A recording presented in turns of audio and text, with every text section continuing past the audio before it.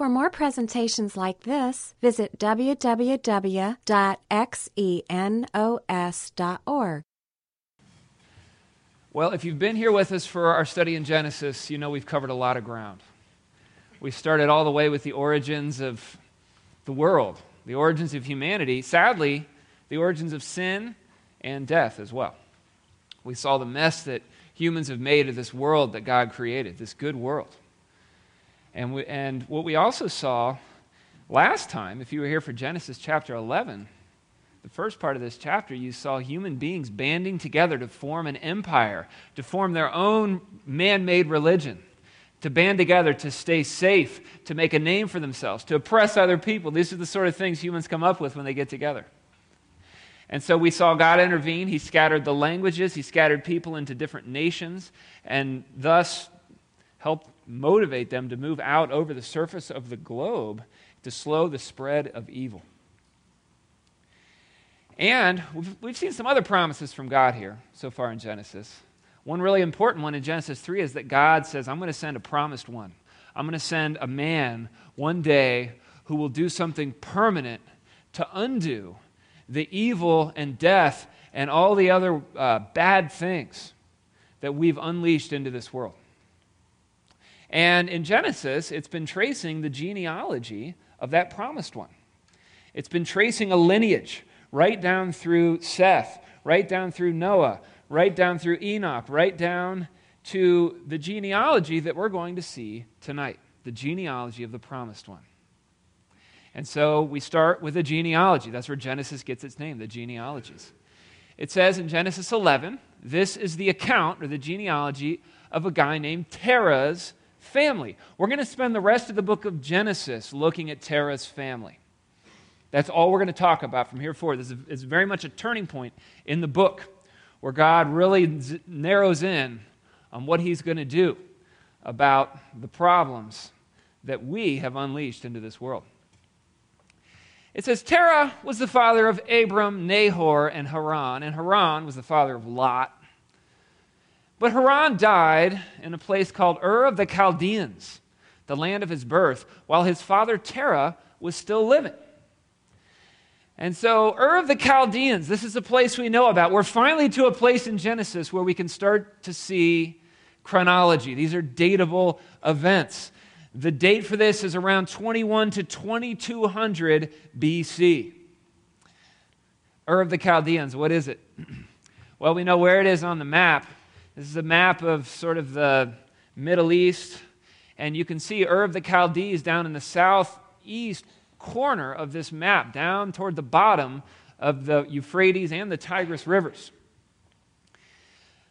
This is a place that's been excavated by Sir Leonard Woolley in 1922.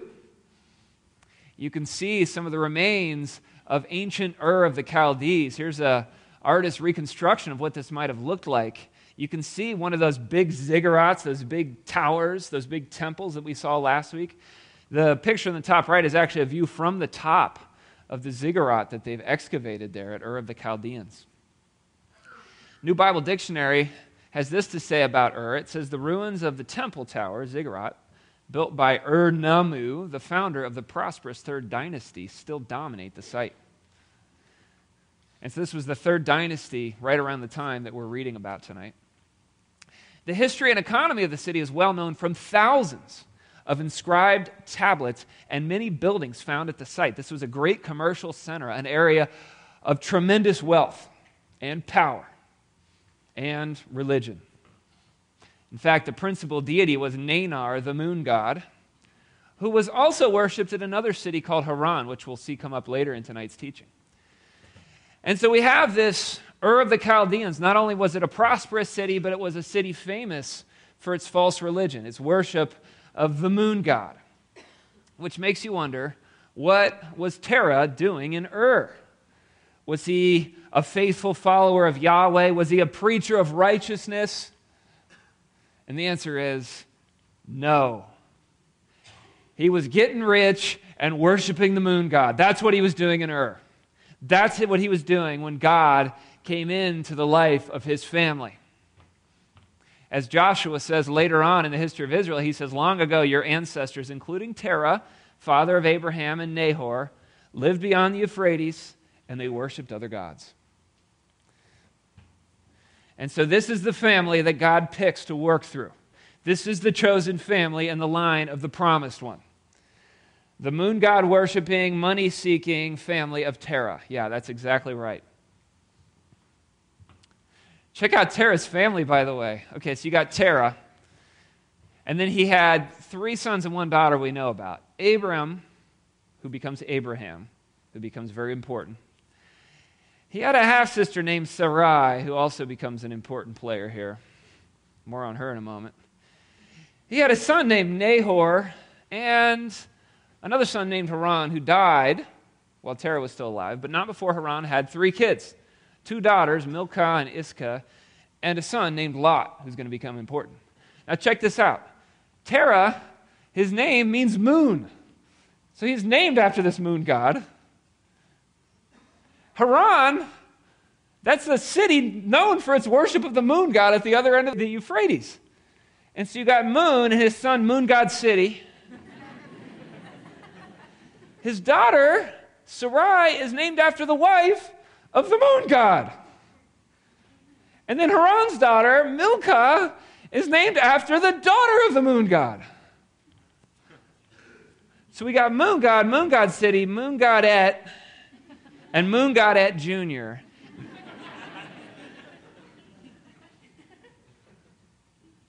And you think you've got a messed up family. You wonder, with my background, how can God use somebody like me? Well, look at Abraham, okay? Look at his family. Now, it's not like God didn't have any other options. There's a guy named Job who was super godly, who we can read about, who would have been in this area around this time.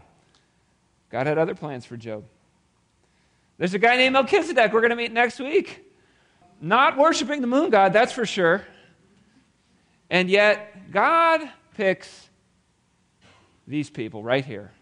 These are the ones he decides to use. These are the ones he chooses.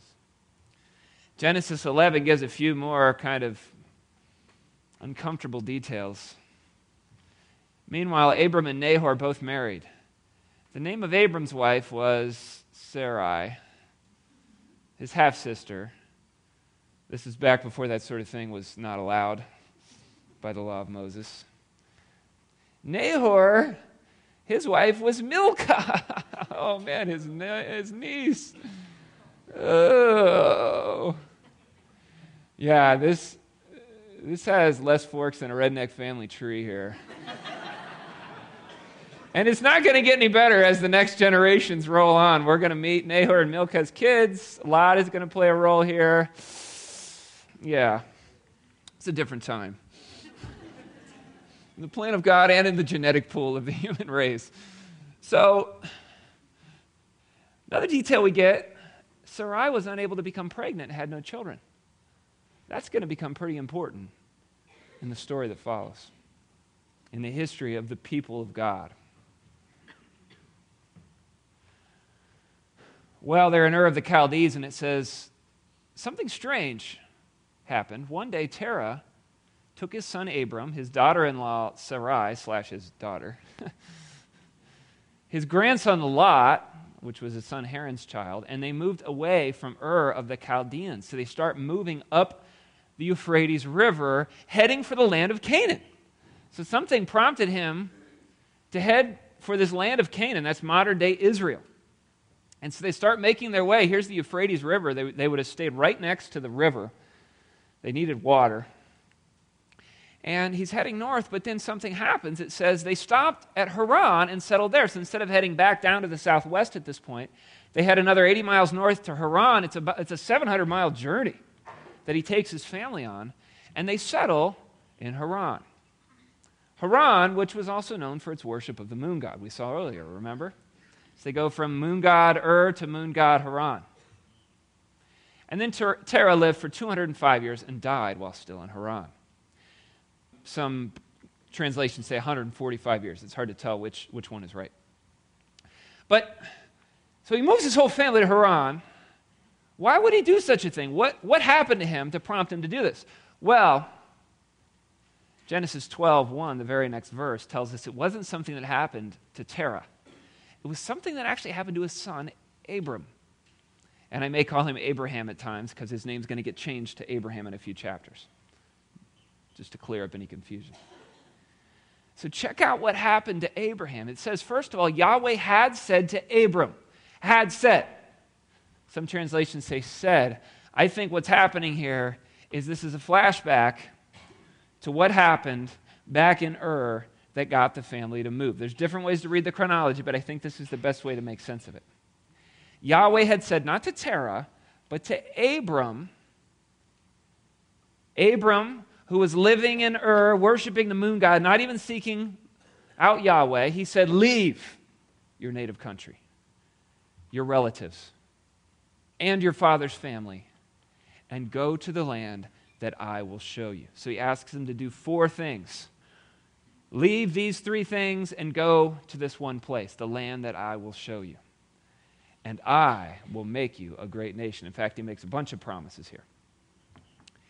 This promise to Abram is a very, very, very important promise.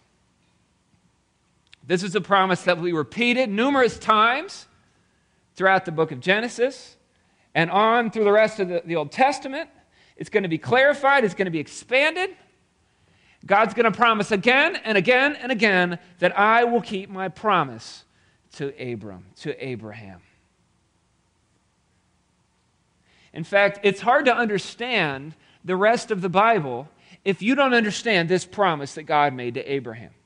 It's hard to go more than a couple of pages without seeing a reference to this promise that God made to Abraham.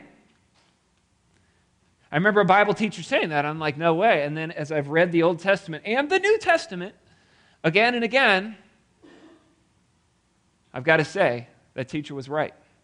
This is a mountain on the landscape of biblical history, and the rest of the Bible is the working out of and the fulfillment of this promise right here.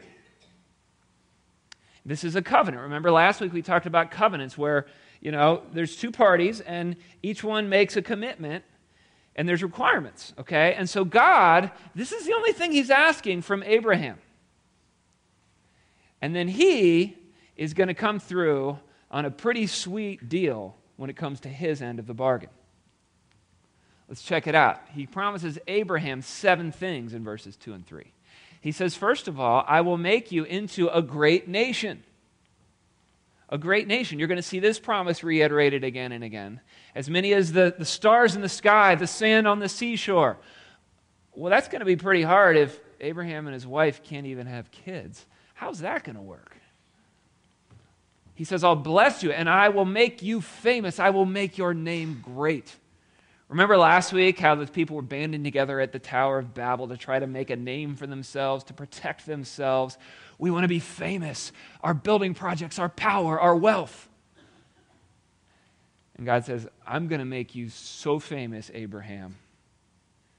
And it's not going to be because of your building projects or your wealth.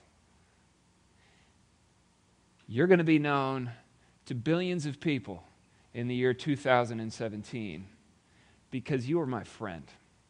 That's what's going to make a name for Abraham. And sure enough, today, Abraham's name is pretty famous.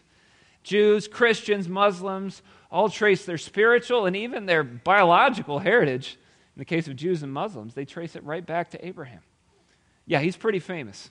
God came through on that part of the promise. He says, you'll be a blessing to others.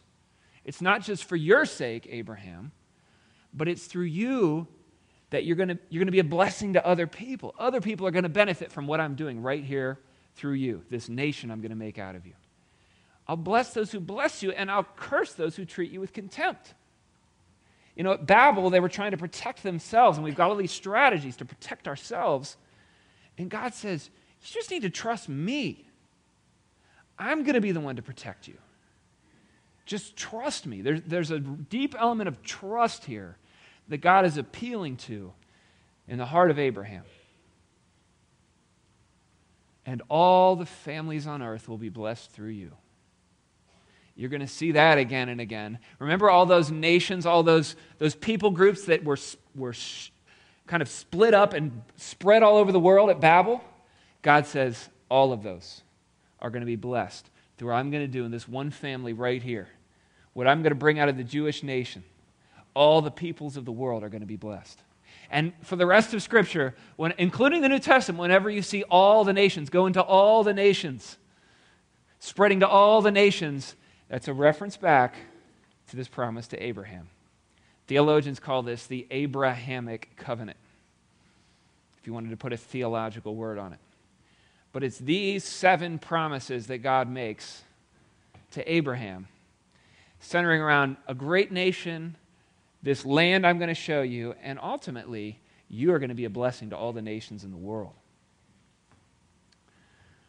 Well, this is quite an offer for a moon god worshiper in Ur who wasn't even seeking out God. Can you imagine what this would have been like when God appeared to Abraham in the land of Ur beyond the Euphrates River? Abraham. Is that you, moon god? There is no moon god. And Abram, I think you know that in your heart, that there is no moon god.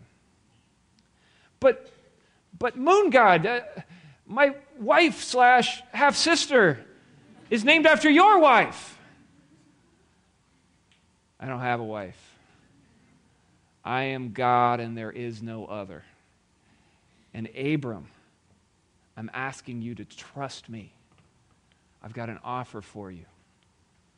And he calls Abram to move, to leave everything, and go to a land that Yahweh was going to show him. Well, how does Abram respond to God's offer? Well, what did God say? Leave your native country, your relatives, your father's family, and go to the land that I will show you. Initially, he's 1 for 4. He doesn't leave his relatives. He doesn't leave his father's household. He doesn't go to the land that God told him to go to. He just leaves his native country. And, he got some of his family to go with him. I mean, that would have been a pretty tough sell. Even just to leave their native country. He's like, hey guys, guess what?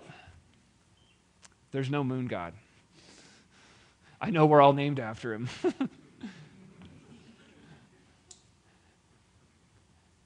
But the true God came to me and said, we've got it all wrong, and we need to pack up everything and leave and go to this land he's going to show us.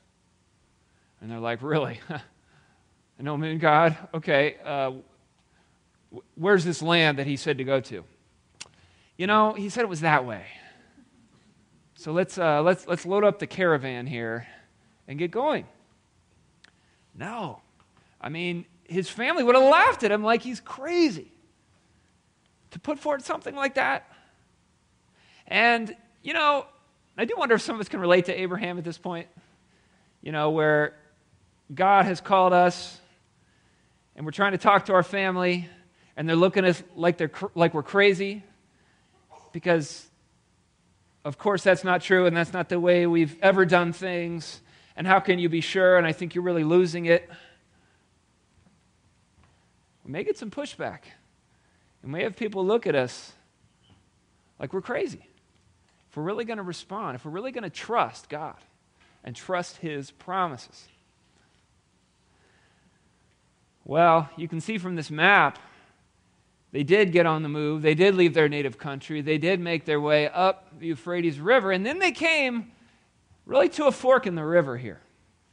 They could continue to follow the river to the west and then make their way back down to the south where God wanted them to go. Or they could make a right and go right back to what they'd always done.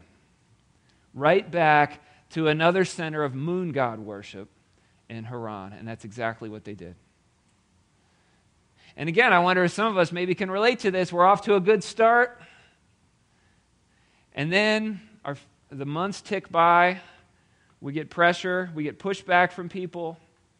Things get hard. And what we intended to set out following God and trusting Him, our faith starts to ebb and we start thinking about our old life. We start thinking about the way we used to do things. And we end up maybe not in exactly the same place, but really just another version of where we were before, not trusting in God. And that's what happened to Abram. How long did he stay in Haran? The text doesn't tell us. If his dad died at age 145, then you can add up the ages and you can come to the conclusion that he stayed in Haran until his father died. That it wasn't until his father had passed away that he finally got back to the promise that God made to him. If he died at 205, then what it means is there came a day in Haran where Abram sat down with his dad and he said, Dad, I can't keep putting off following God just because you don't want to go any further. Just because you're stuck in the old ways. And I'm going to have to move forward with or without you. And Terah said, see you later.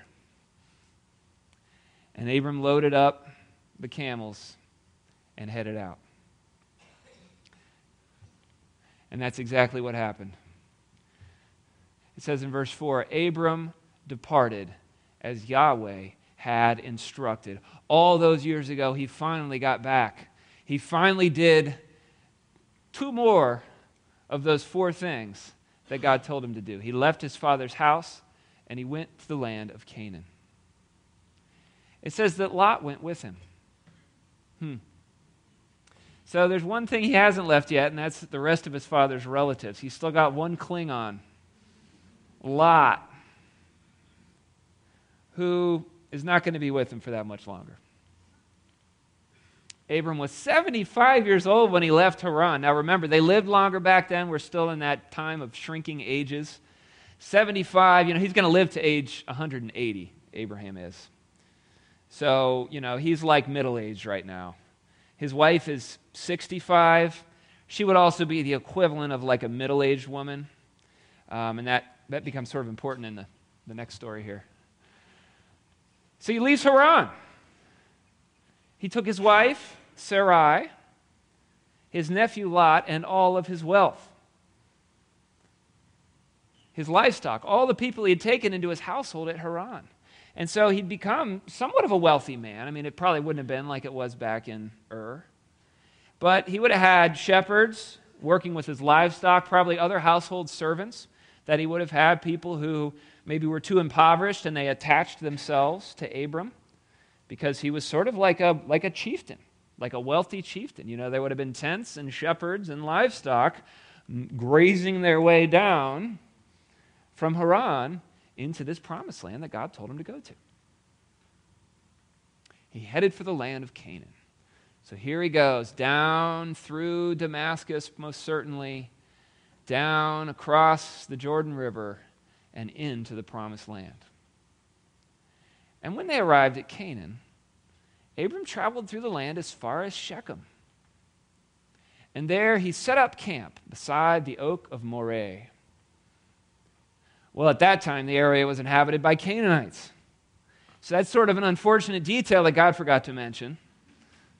Somebody's already living there. It's like God saying, you got to go to this land I'm going to give you. I call it New York City. And you're like, God, a bunch of people already live there.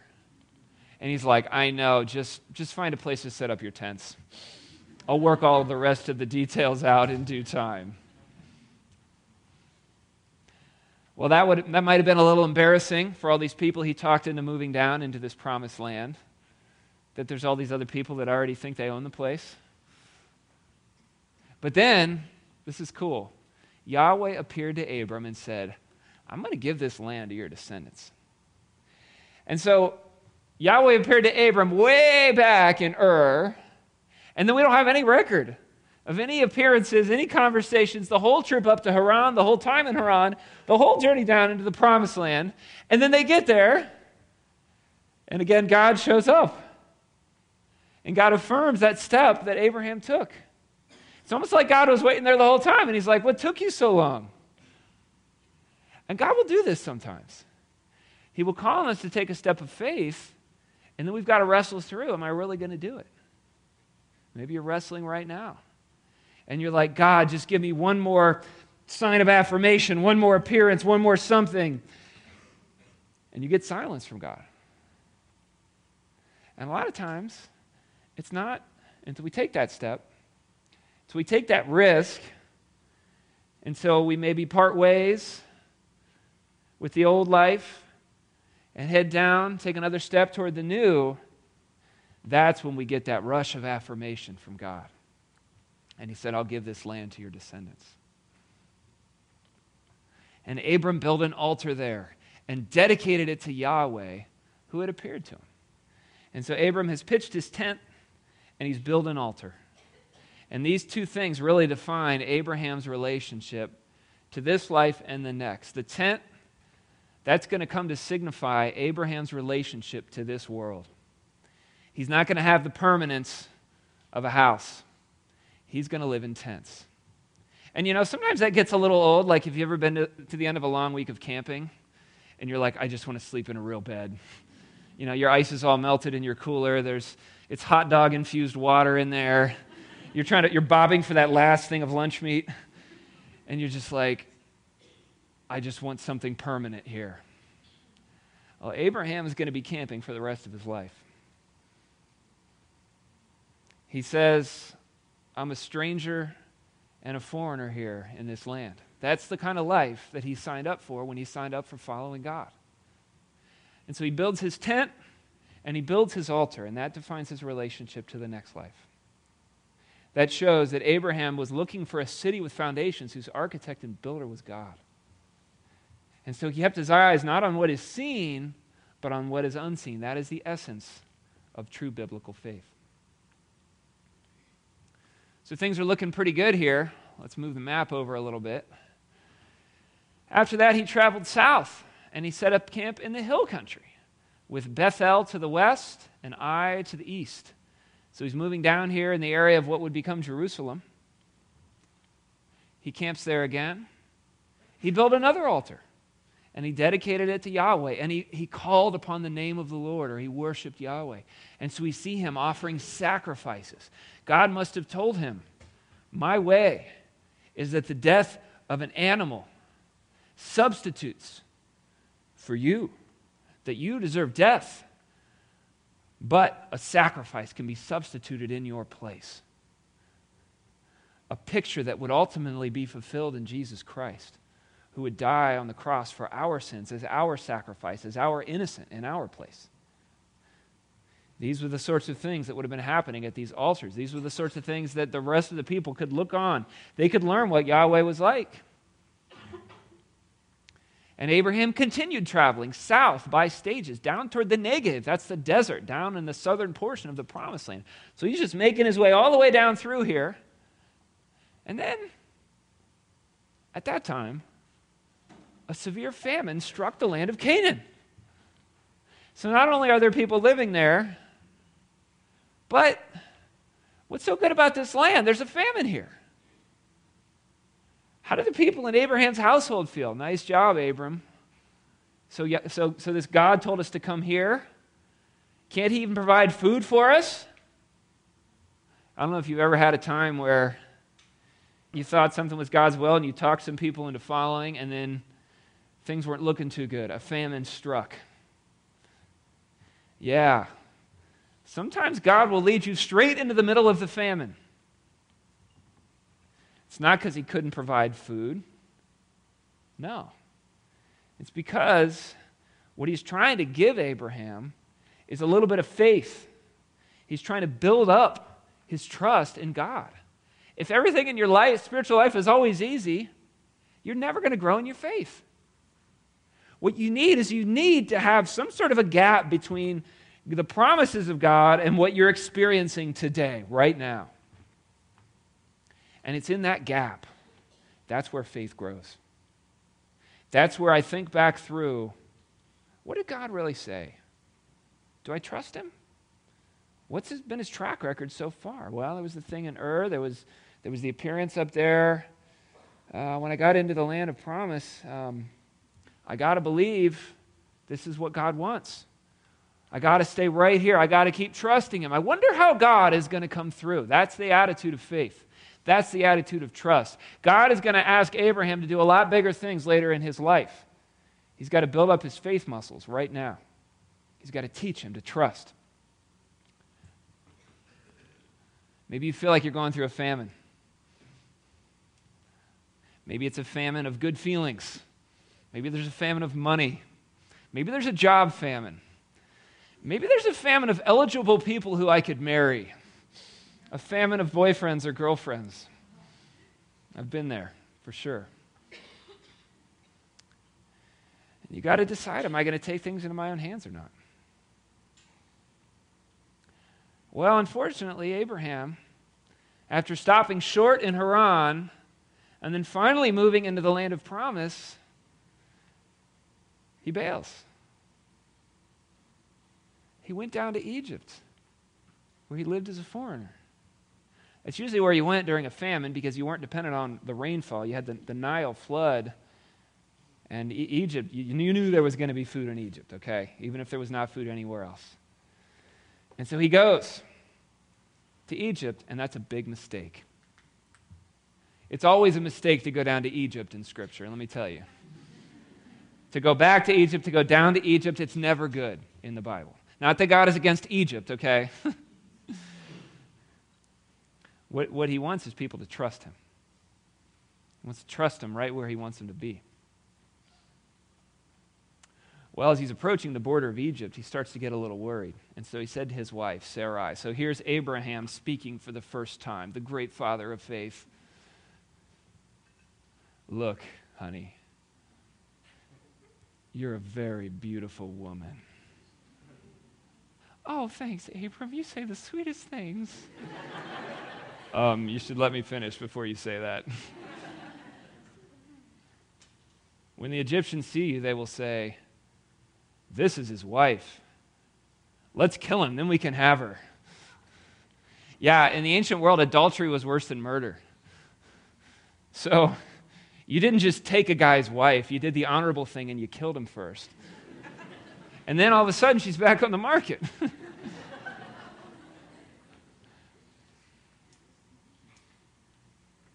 So, could you just tell him you're my sister?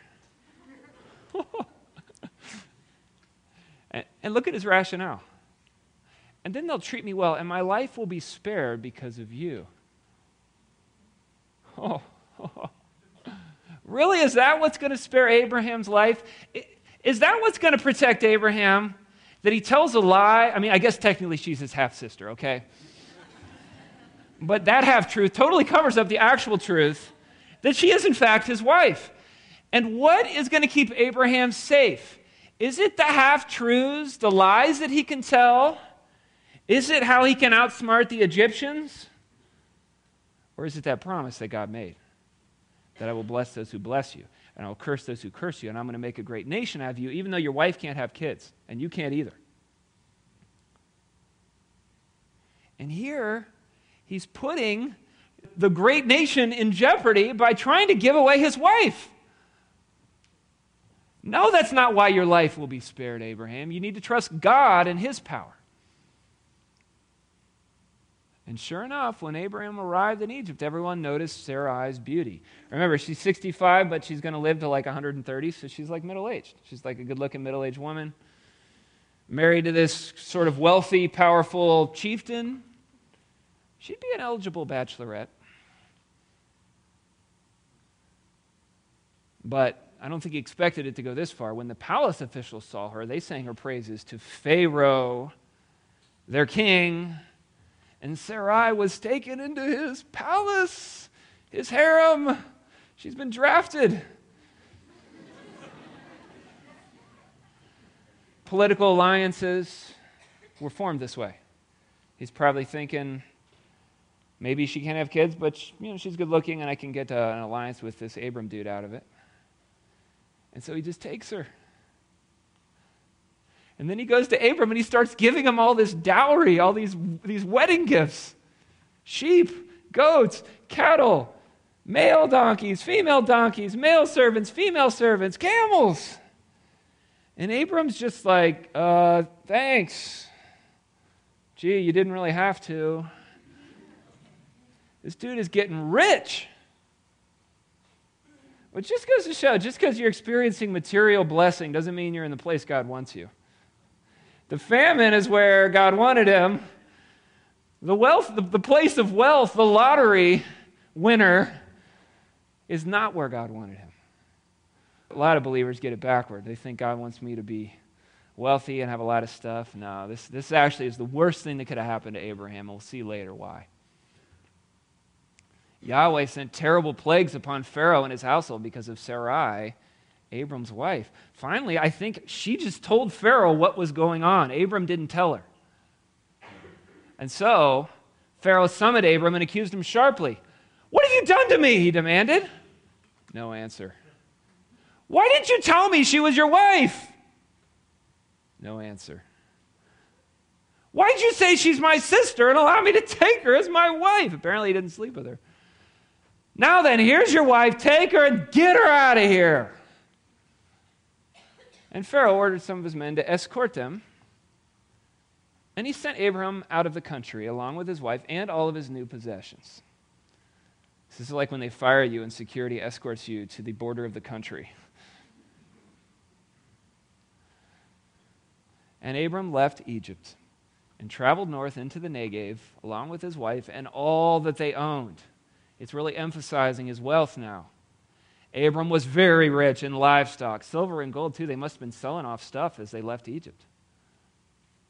From the Negev, they continued traveling by stages toward Bethel, and then they pitched their tents between Bethel and Ai, where he had camped before.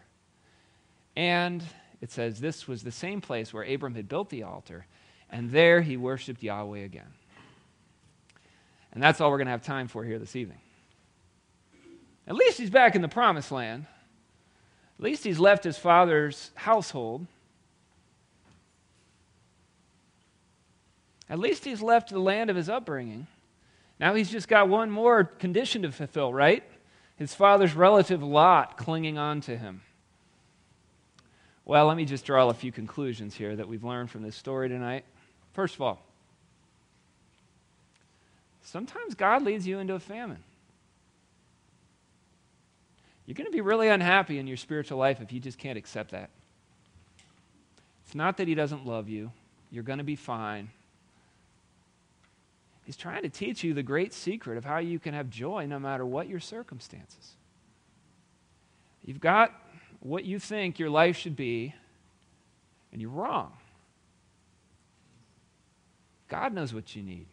And that starts with a relationship with him, a relationship where you trust him, and where you learn to follow his loving leadership in your life. Abraham didn't know all the obstacles along the way. He didn't know Ur was going to be conquered in 1950 BC. He didn't know the things that were going to happen in Haran, what was going to happen in the Promised Land. He just needed to know to trust God and not to get too attached to this world. The cool thing is God will be there right with you in the midst of that famine. Biblical faith means fully trusting God. Half trust really only gets you halfway to the Promised Land. Halfway to living that life of faith that God wants you to have, wants you to live. He wants you to learn to trust him all the way.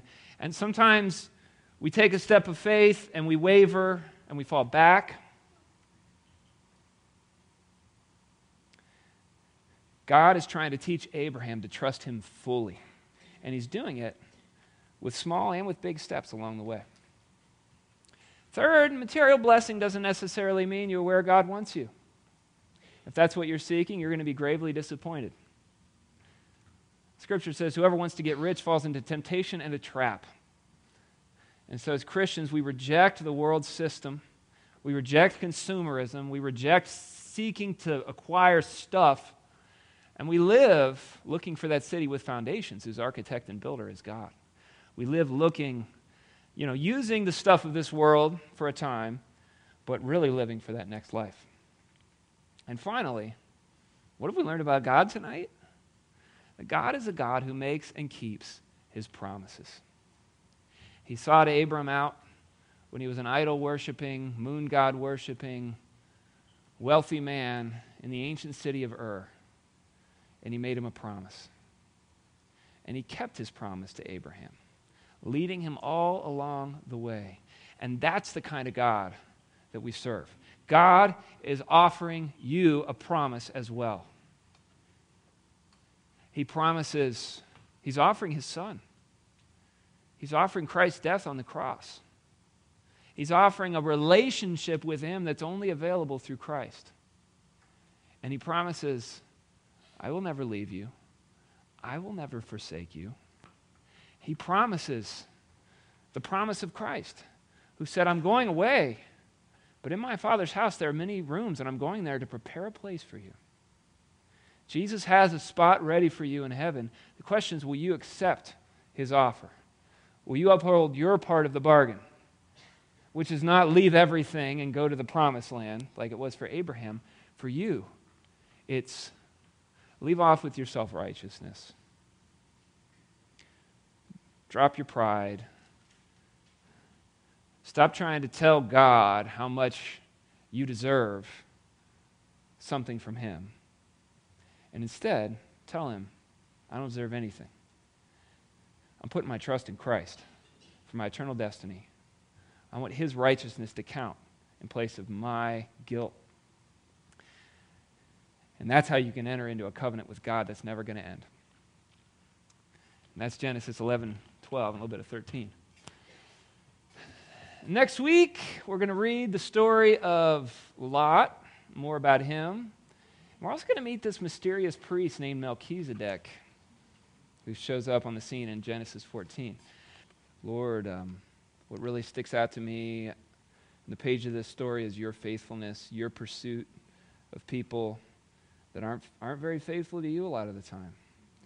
Thank you that you're committed to growing our trust by showing us how trustworthy you are, by showing us how poorly things go when we take things into our own hands.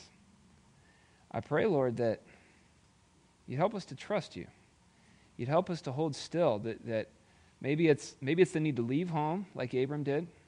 Maybe it's the need to go out from that security base. Pray you'd give us the strength, the trust in you to do that. I pray too, Lord, for a lot of us, I think maybe more likely it's the need to live as a stranger in that land of promise and not to bail out when things get hard, Lord. I pray that we would hang in there and we'd see the fruit of the faith you develop in our lives, and we'd learn your peace, we'd learn your contentment, no matter what the circumstances we're in. Amen. This study was recorded at Xenos Christian Fellowship and is copyrighted. You may freely copy and distribute it as long as you keep it intact and do not sell it.